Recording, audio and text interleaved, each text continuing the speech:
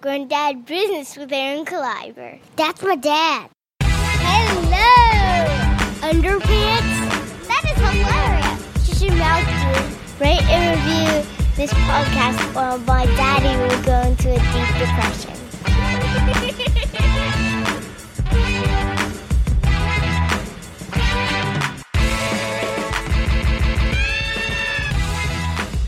Going Down Business with Aaron Kleiber.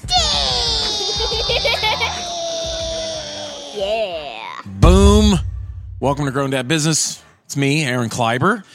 Today, I am with one of my favorite people. I can look him in the eyes and tell him that. It's one of my favorite people. It's one of my best friends in comedy. It's my friend Norlex Belma. Salute. Boom, boom, boom. Norlex Belma is a comedian that I met a few years ago. Started his first time right here in my Monday night showcase room at the Pleasure Bar Comedy Sauce. First set in front of real people. Crazy. And Norlex is moving back to New York City and continuing to do comedy. And, I miss him already, even though he's back already, even though he moved away. It's been 2.5 weeks. I feel like I had 3 nights of going away shots with you. Yeah. Like, oh, Norlex is going away. Let's have a drink. Yeah. And then you're back in 4 days. I'm like, all right, let's have a drink. Again. But Norlex, you have such a an interesting background, because the more I got to know you and figure out kind of find out how you were made. You know what I mean? Like, I'm just like I felt like there's a period of our friendship where about 6 months where every week I would learn something. I'm like, what the heck? Where'd that come from? I'm like, who is this dude? Yeah, man. You're the world's most interesting man. I need to get an ad slogan there. 6'5" from Brooklyn. Yeah. You're from Brooklyn. Yeah. Flatbush, Brooklyn, New York. 11210. Flatbush, Brooklyn. Yeah, man. Who else is from Flatbush, Brooklyn? There's so many famous people from New York. It's a lot of those old school Jewish and Italian actors and directors. Oh, really? Specifically Flatbush, Brooklyn, but Brooklyn as a whole, as you can imagine. Oh, yeah. I mean, it's the list is not even fair to start. Woody Allen, Jay, De Niro. I mean, right. It just goes on and on in various industries. I think you're my first guest from New York. Hey, well, I'm happy to break the seal for you. So I know, so what was your home life like? Okay, so I'm the only child. Yeah. It's myself, my mother, and my father. My parents met in Haiti, got married there. My mom moved here first, then my pops came over. But at home, it was very interesting, man. I had both my parents, which is a huge. Yeah. I mean, not everybody's able to have that, so I was fortunate living where I was living. Right. That I had both my parents with me. Right. Both my parents are public school teachers, so they were both gone all day while I was at school. Right. But they also taught Saturday school and night school. So it was a lot of all right, cool. One's teaching. I'm in music rehearsal at the conservatory. One's at home. I come back, eat. There's one of those little nuggets. You're like, wait, what? Right. But go ahead. We'll get back to that. Or I'll leave school, go to basketball practice. My pops would come meet me, take me home. Right. Or I would go to my grandma's, then go to another music rehearsal. It was always moving parts. We were always on the move. Right. But I always had at least one of them in the house until high school years when I was doing ratchet stuff. And you have siblings? No, just me. Only child? Just me. That's just crazy. Me. So there was a lot of time, energy, and attention focused in on well, and that makes sense. Say that. And it's funny because you're not. I think your parents learning about so much about your parents over our friendship. I'm just man, they're. I want to meet them. They're great people. Yeah, they have to be great people. I tell people all the time, it's I'm definitely one of those people who's more than just a byproduct of their parents, right. But the opportunities that my parents really wanted me to have. Yeah. Is what really made me the person I am to this day. So starting music so young at 3, 4, then them realizing that I had a real skill there. So 6, 7, really ramping it up,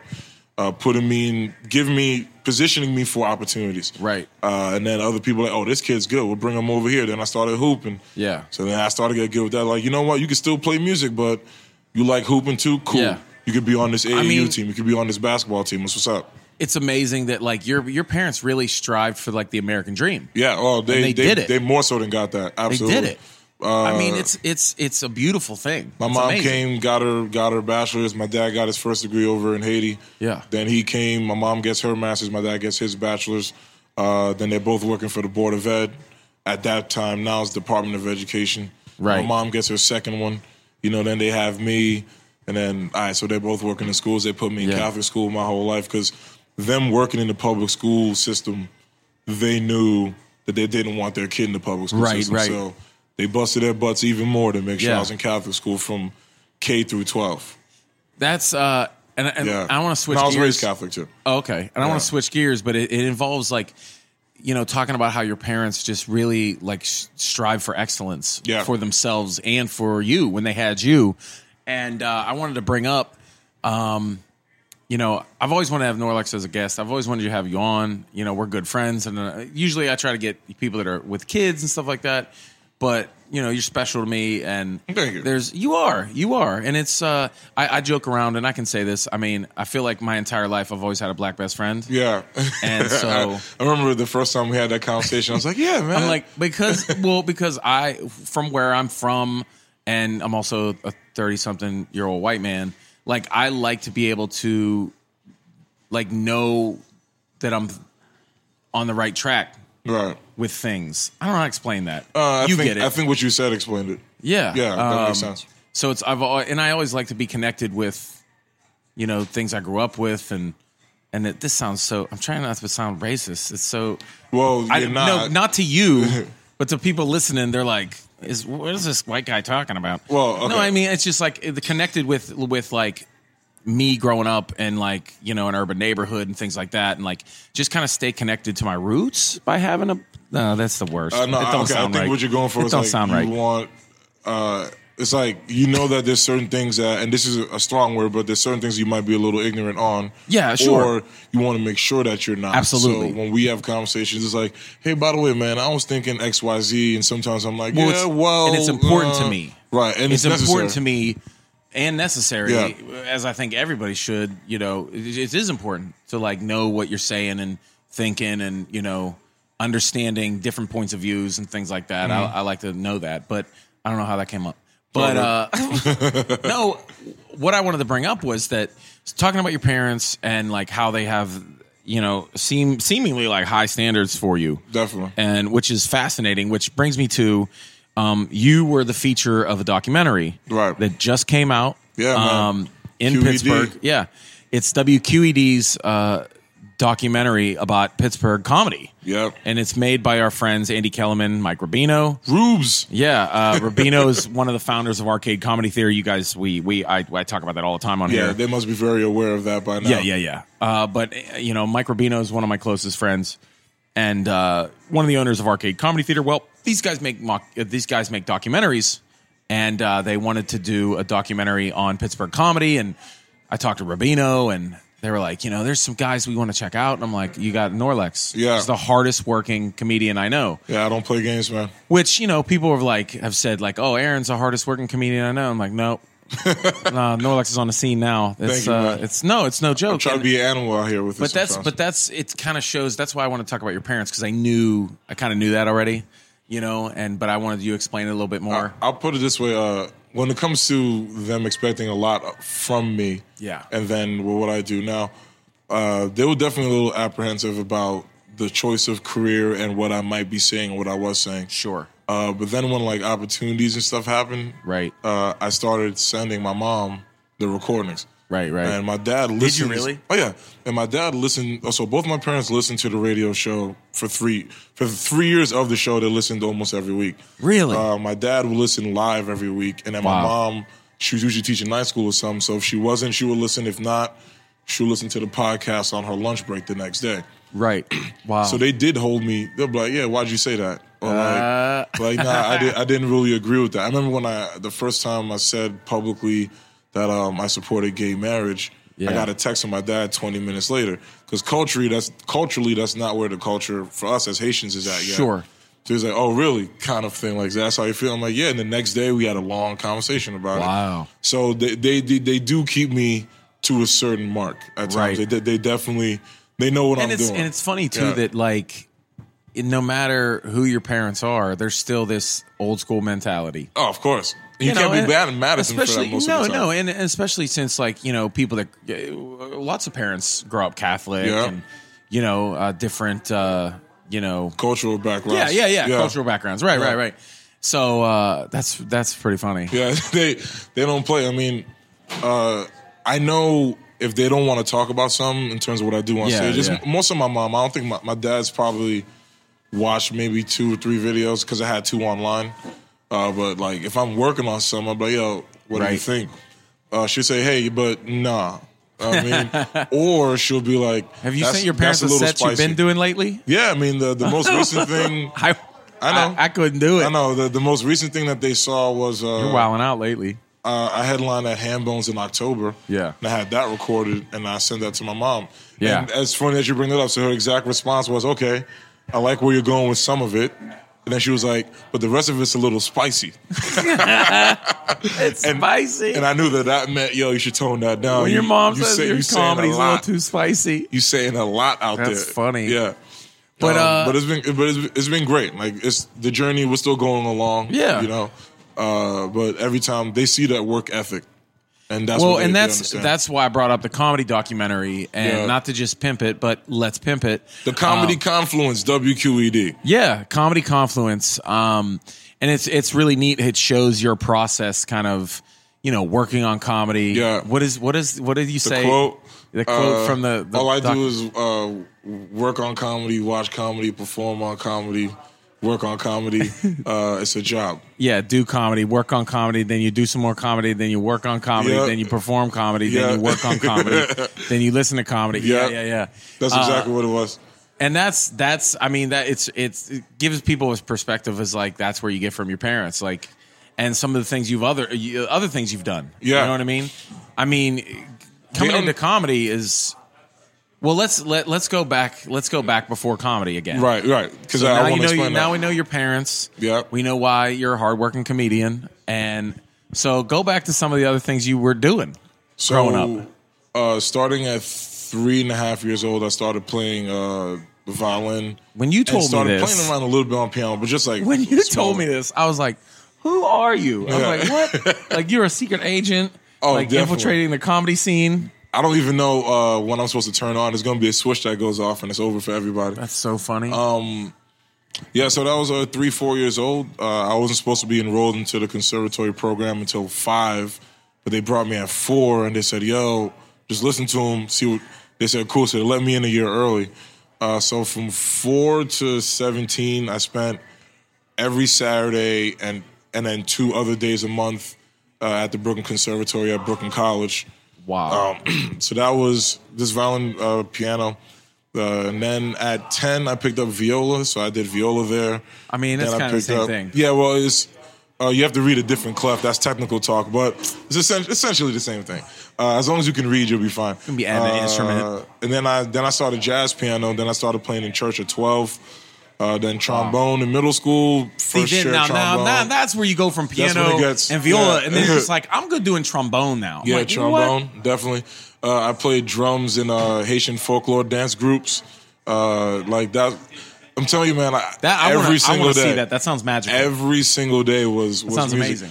That's why I take that work ethic into comedy now. Yeah. And I think that's why my parents get it. Dude, I want to talk about that. I think that's why they get it. The work ethic is practice, of music. Yeah.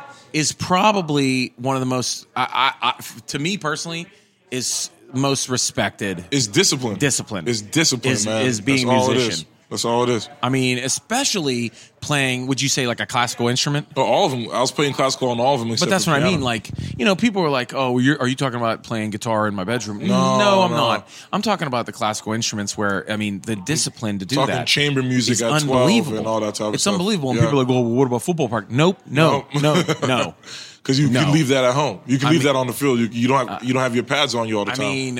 I mean, I can't imagine learning how to play piano, let alone classical instruments. Yeah. So that kind of work ethic and discipline into comedy, you see that because you're like, because I feel like people that don't know you, they're like, what?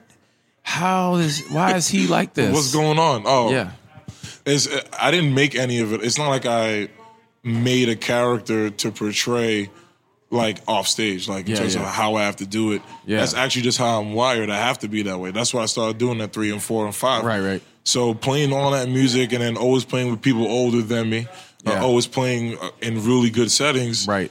Once I started doing comedy, it was like, all right, who are the people with the most experience? Right. Okay, that's cool. What are the prime venues? Right. What are they playing like in there? Right, So right. what do I have to do in terms That's- of what I'm playing like to You get know, into there? and that's the same thing as that's music. exactly how I thought. thing. I could probably talk about it where I got that from, but I felt the same way as when I started. I was like, no, I want to get in the best rooms, stand around the best comedians, get to know the best comedians. What did they do? What do they do? do? What do they do? What do they think I should do? Yeah. I want to watch what they do, how they do it. Where they do it at, I want to do that there. You know what I mean? It Totally. made sense. Because if you want to be the best, why would you not emulate the best? You have to. I really believe in absorbing, right? And Sure, absolutely. and especially in what we're doing, you can't lift bits, right? And there's stylistic things that you can do, but if you just absorb what somebody's doing professionally, like and sometimes this is a little hacky to Right. say, but in terms of the craft, what are the little things that they're doing? Like that's why I used to go to jazz concerts and be like, oh, how's he playing that little turn right there, or how's that drummer doing that fill? Like, right. cool. It's the same thing into comedy, man. It's the same. It's almost taking the same format. It's different because it's my words, so that doesn't make it different because now Right. I'm creator and performer, as opposed to performer. Right. So that's It's a totally different That's discipline. been a very big learning process for me, Absolutely. Wow. creating the material. Because music, you're used to playing, dead white guys' music. I mean, like if you're playing some Vivaldi, 100% he's true. been gone since like 1851 or something. Like so. Is there any famous black composers?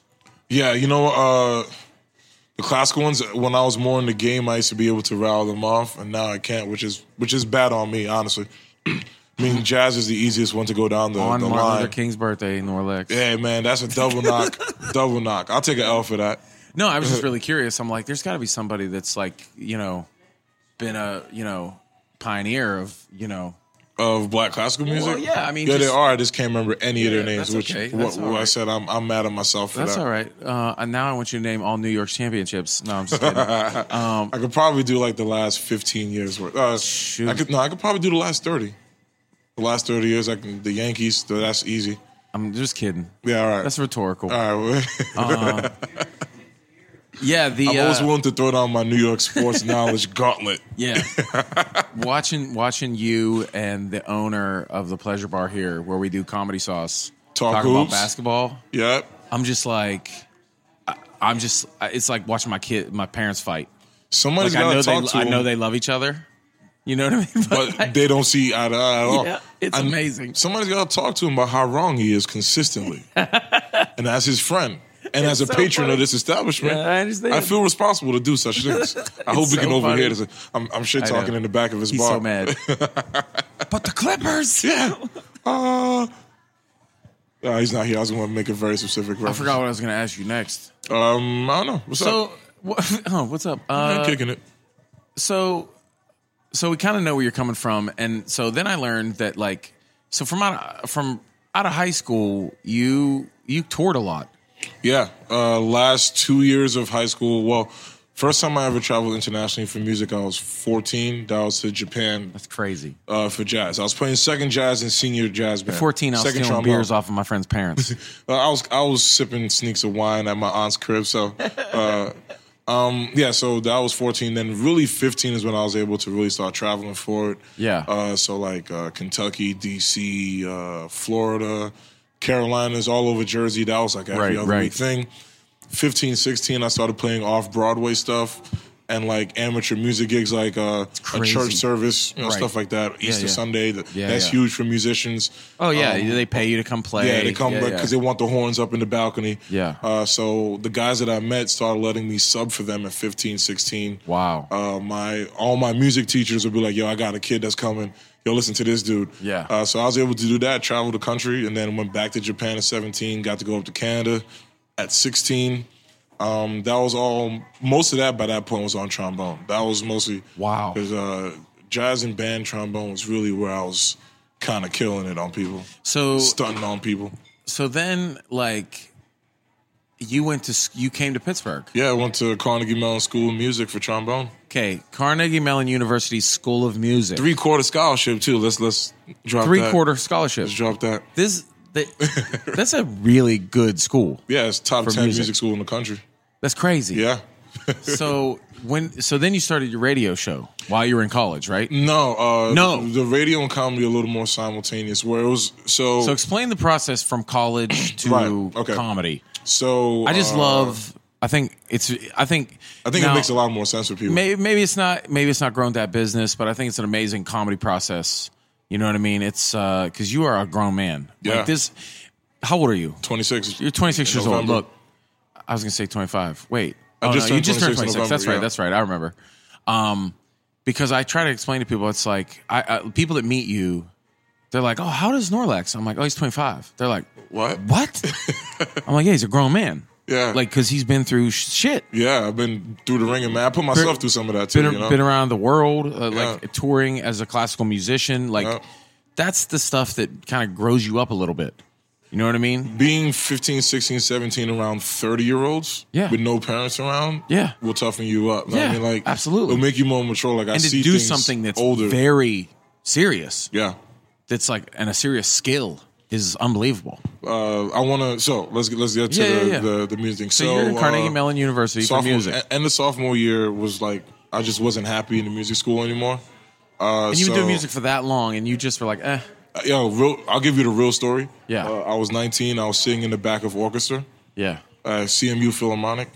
We're playing like a Mahler piece or something like that, and I was like, "Yo, man, I can't be in the back of an orchestra the rest of my life." I just had like that thought one time, Right? And it just settled it for me. So I finished the semester, obviously, school music. Then I had my old mentor. I needed some time, so a music camp that I went to up at Ithaca College, Dick Ford. I called up Dr. Ford. I was like, "Yo, man, like I don't know where my head's at with this right now." He's like, "Yo, come do an internship up here at Syracuse. You come work for me and then take 2 classes, Right. play in some ensembles, and you can work the road up here with me. It'll be fine." Right. So in doing all that, it made me realize how much I really didn't want to be doing music. So you did anymore. do a semester in Syracuse. Yeah. So then I went back home for 6 months, and I came back to CMU. I'm playing in ensembles and stuff. I'm a music student who's transitioning into the humanities college, Right. and I'm miserable. I'm like depressed, miserable, drinking. Wow. I'm like grown man divorce drinking. Yeah. I mean, at 21. 21. You know, Grown man divorce drinking. like real, it was serious. Yeah. I didn't go to classes for like 3-4 weeks. At one point, my parents had to come, be like, "What the hell's going on?" My uncle's girlfriend for Thanksgiving. So my family owns a restaurant back home. Yep. And Which is one of the main reasons why I want to visit you in New York. Oh, come eat, man! To go to your family's restaurant. I'm gonna break that diet and workout habit I'm that you so got excited. going on for like a day and a half. I'm So gonna have you excited. stuffed. I'll send you back with some good stuff too. We had a comedy night at the restaurant, and Right. it was on Thursdays. They forgot to cancel it, so it was gonna happen on Thanksgiving. So at Thanksgiving, half of us went over to the restaurant so there could be crowd. Plus, people came. My uncle's girlfriend was there. The comics were bombing. After the show, I'm just like holding court, kind of just talking to Yeah, people right. at the bar. She's like, "I don't know what you're thinking about doing. I know you're kind of going through it, but you should think about comedy." I Who was said like, this? My uncle's girlfriend. Yeah. That's the first person who kind of, That's crazy, right? yeah. That's an odd thing. It's Odd super- person, and, right? like, I only knew her for like a year or two. They haven't Right, dated right. 4 or 5, but come back. She calls me 2 weeks later. Like, I didn't tell you this. When I was in college, I went to Howard. I used to go see all the guys at the DC clubs. And I met Dave Chappelle. I met all those guys. You got that thing, so go and do it. Wow. So like, she's really, that's the second time she does it. Me and Ed Bailey's frat, we had a kind of a variety show thing that happened Right. every year. My frat brothers convinced me to come do it. Yeah, you went to college with Ed Bailey. Yeah. Who you've had on here before. Yeah, I've had Ed on. So no, we spent- have I had Ed on? Well, you should. Yeah, I have. He's I have the had guy. Ed on. Right. Yeah. Oh my gosh. So we're sitting I need there, another cup man. of coffee. 3 weeks out, I just wrote this 15 minutes worth. I just recited that 2-3 times a day for 3 weeks straight. Yeah. And then I went on stage and did it. That's I crazy. did that first set. Ed was there. Yeah. Ed had been on the comedy scene for like 6 months already. Yeah. He's like, "Yo, you trying to do this?" I'm like, "Yeah, I think so, man." Then Monday, that was a Saturday. Yeah. That Monday, he brought me here. And how That's long when I ago was started. that? That was three years ago. 3 years ago, crazy. about 5 weeks ago. Wow. Yeah. Yeah, about 5 weeks ago. That is such a crazy transition of life. I mean, I was hating what I was doing, and I found what I was like. This is what I was missing. I'm not trying to like put myself inject myself into it, but I think it's fascinating because I was a youth pastor. Yeah, and like went professionally. To that's what you were doing. Well, yeah, yeah. I got degrees in it. Yeah, and I went to full-time acting and comedy. When did improv start for you? Was that during the pastor days or in between? I was doing improv ever since. Okay. Just since high school. I've always been doing improv. I've always been doing like movies and sketch comedy and little videos and stuff like that. So there was always that.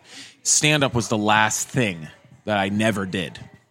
That just was like, you know, I did some... It was like a progression to that. I don't know. Yeah, that's why I'm pointing at this microphone. No, that's why I'm pointing at this microphone. So, but it was a real progression for you too, then, because like you started on one side of the spectrum, and slowly. I mean, if you're doing youth ministry, that means that you were up in front of people talking. Yeah. Right? And if you're doing the church shows and stuff, you were entertaining and being funny. And, I mean, yes and no. I mean, part of it too was just building relationships with kids, with teenagers. Right. And you know, I worked with kids in Homestead in a rough neighborhood.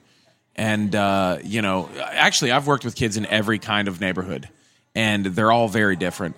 But teenagers are teenagers. Yeah. And the one way to get through to them is being funny to them and just really just being transparent and authentic. And me being goofy just was like, he don't even care.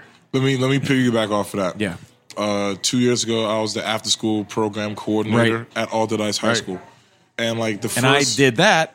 Yeah, in elementary school. Yeah, the first 3-4 weeks were kind of rough because I got to know the kids. I understand black kids in the inner city. Yeah, so I kept it cool. Then I tried to be a little more disciplinary. I tried to actually. I kind of turned into my mom in the classroom. That's funny. I called her. I called her in October. I was like, "Yo, I'm starting to act like you when I'm with the kids," and so I kind of chilled out. Then I realized I've been telling jokes for a year and a half. Yeah, why don't you just be a normal you, be professional, but like just be funny with the kids. Yep. So I started snapping on them the way I was snapping in high school. Look at your outfit or look at your hairline, all that type of stuff. And they started to come on. They'll come back at me a little bit. We'll get goofy. Yep. You know, 2 months later, everything was solid. Everything was cool. I had great relationships with all those and it kids. Works. Yeah, it works. It works, too. That's how you get to them. It's fascinating. And it breaks down that barrier that they build up to elders, period, especially if you're dealing with inner city kids. Yeah, there's a fine line when you're working with kids of them respecting you, but also kind of being their friend. There's that fine line of authority and like kind of just being there for them. You know what I mean? And it can be hard to define that line sometimes. And it is. And once you've allowed them to cross that line for too long, it's very hard to get them on the other side of it. So it's almost kind of like playing like keep it up. Yeah, it's like double dutch. Yeah. You got to know when you can jump in, know when you can jump out of that. It's like when you keep up the balloon. Yeah, you know, it's like that. Like you can't jumping around. You let it hit the floor, everybody's gonna be walking all over you. You're the dude. Yeah. That's fascinating, dude. So yeah, now you're moving back to New York. Yep. What's your plans? Keep working here as much as possible still. I mean, we'll see. I'll be around, man. I know. I'll be popping up every few weeks. Honestly. But and we always talk about, I can't imagine what you're going to learn in New York comedy. You know what I mean? That's going to be cool. Yeah, I mean, it's been great seeing the amount of stronger comics has been the best part of it, honestly. Like seeing how just many strong the people first are night out. you went there, you're texting me and you're like, "This is the show I'm watching." I'm like, "Wow." Yeah, and that was $5. Yeah, do you remember that? What was that show you texted me? Nick DiPaolo, Rich Voss, Bonnie McFarlane. Dude, Rich Voss is this so dude, funny. Christian Ramirez, who's like hilarious. Yeah, Judah Friedlander. It was just a $5 show at the stand. Yeah, and that's I mean, New York. I mean, I know LA. You know how that stuff happens too. But it's just, you know, when you're able to sit there at the at the Comedy Store, you know, and see an amazing show. Well, and like somewhere at the Comedy Store, like if you're with a comic or they kind of know you, you just go in the back. Yeah, and get introduced. Next thing you know, you rapping to so and so. Yeah, and you can just watch the show. So it's like you go look at the lineup and you're like, oh shoot, like so you pick maybe 2 or 3 comics you want to sit down and watch. Then you go back out, you know, hang out with some comics. Go back in like, ooh, so and so. Oh, okay, like you know, whatever. Like Chelsea Peretti's going up in about a half hour. I'll go back in. You know, you want to see someone. You know, it's really interesting. Yeah, to watch people like that. and not even, I mean, watching that level of people, but then just seeing like the guys that nobody knows, but got a little something. Yeah. And then when you get on with them, it's like, yo, I got something too. What's Yeah. up? Like, that's been the funnest part for me, is like just putting my sword out there too. That's a great pickup. Yeah. You're absolutely right. You need to watch the guys that never popped, that have been going to the Cellar or the Comedy Store. Just get stuck in the same cycle. It's very easy to get comfortable. But they're amazing comics. They're great comics, and you're like, but I don't really know them. And they're like, oh, they've been doing it 20 years. Go watch them. Yeah, go watch them. And you're like, well, you either abuse women, you're racist, or you're a drug addict, or you're really good on stage. Yeah. Those guys, like, something happened to their life. You piss somebody off at some point. It can be so many different things. Didn't happen for them, but they're really good on stage. There's this one dude. You can watch those old school guys go on after whatever Louis C.K. and not care. Bring the house down. They don't even care. They're like, who's this kid? They don't even care. And they're like 70. There's these guys that are like 58, 59, 60 years old. There's this dude, just man. Smack it out of the park. I had to follow him twice already, right? Yeah. In the Village. Yep. There's this place called the Grizzly Pear. I had to follow him twice. He's like 25 years, and he's like 16, 17 years of being one of like the underground favorite old dude comics, right? Right. Like people just know who he is. Right. He gets a grand introduction every time he shows up on stage. You watch a guy like that, you're like, yep. If you would have got around the right people and done a little more stuff in other places, you might have done some super dope shit. You know, like there's a guy. What are you doing for real? Oh my gosh, I can't remember his name now. Oh my gosh, I just lost it. Oh, Jimmy Schubert. Jimmy Schubert is a guy that I knew of, one of those old school guys that when I would go to the Comedy Store, everyone's like, oh my gosh, you got to watch Jimmy Schubert. He's amazing. He's hilarious. And just now he got a little more famous just because he made it pretty far on Last Comic Standing. But 2 years ago, when I would go to the Comedy Store, they're like, oh, Jimmy Schubert, you got to see this guy. And that's the Comedy Store people say. Yeah. Like, they're like, this dude don't even care. He's amazing. And he was one of those guys. And then when you see him like get far in Last Comic Standing, you're like, oh, good for him, dude. Jeez. Yeah. You know what I mean? Like, he's one of those old school cats that you can just watch and you're like, how does he do this so effortlessly? Just does not care about nothing. Time in, nothing to lose. I mean, I love watching those guys, man. When people come in, when you see like Road Dogs and you see them, you just know the guys who've been out a lot. Yeah. I was like, oh, I'm watching this dude all day. I'm watching him all day. I mean, I could watch my friends, but I'm not learning from them.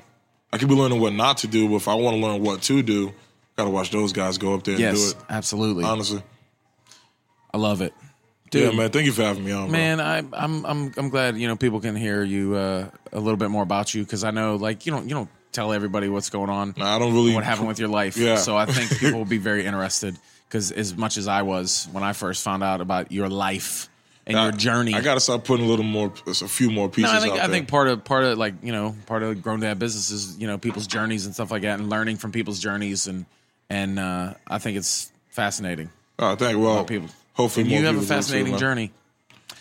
You have a fascinating journey. That should be on something inspirational. You know, like those wall coat things that people put in their bathrooms. How many T-shirts have we made up so far? Yo, like a good 3 or 4. At least, no, I'm gonna say 5 T-shirts. There's one that I'm really mad at you for not making. Okay, it. You know what that is? Well, that's how I end my podcast. Right. Okay. I say be kind and be funny, and then we got Down with the Grease. Down with the Grease, definitely. Down with the Grease for the ladies. Swagoo is coming. That one's coming. Pun intended. See what I did there? And then that's we got talent, Aaron. Talent. What was the other? Grease make the ladies go woot woot. No, you can't. That's too many words. No, yeah, it does. I don't remember. No, the chicks love the Grease, or chicks dig the Grease. I think that could be a hashtag shirt if you wanted to. That's ridiculous. Chicks dig the Grease. Well, my shirt that I will be making. It's the end of my podcast. Be kind and be funny. Absolutely. That's it. Thank you, brother. Thank you. All right.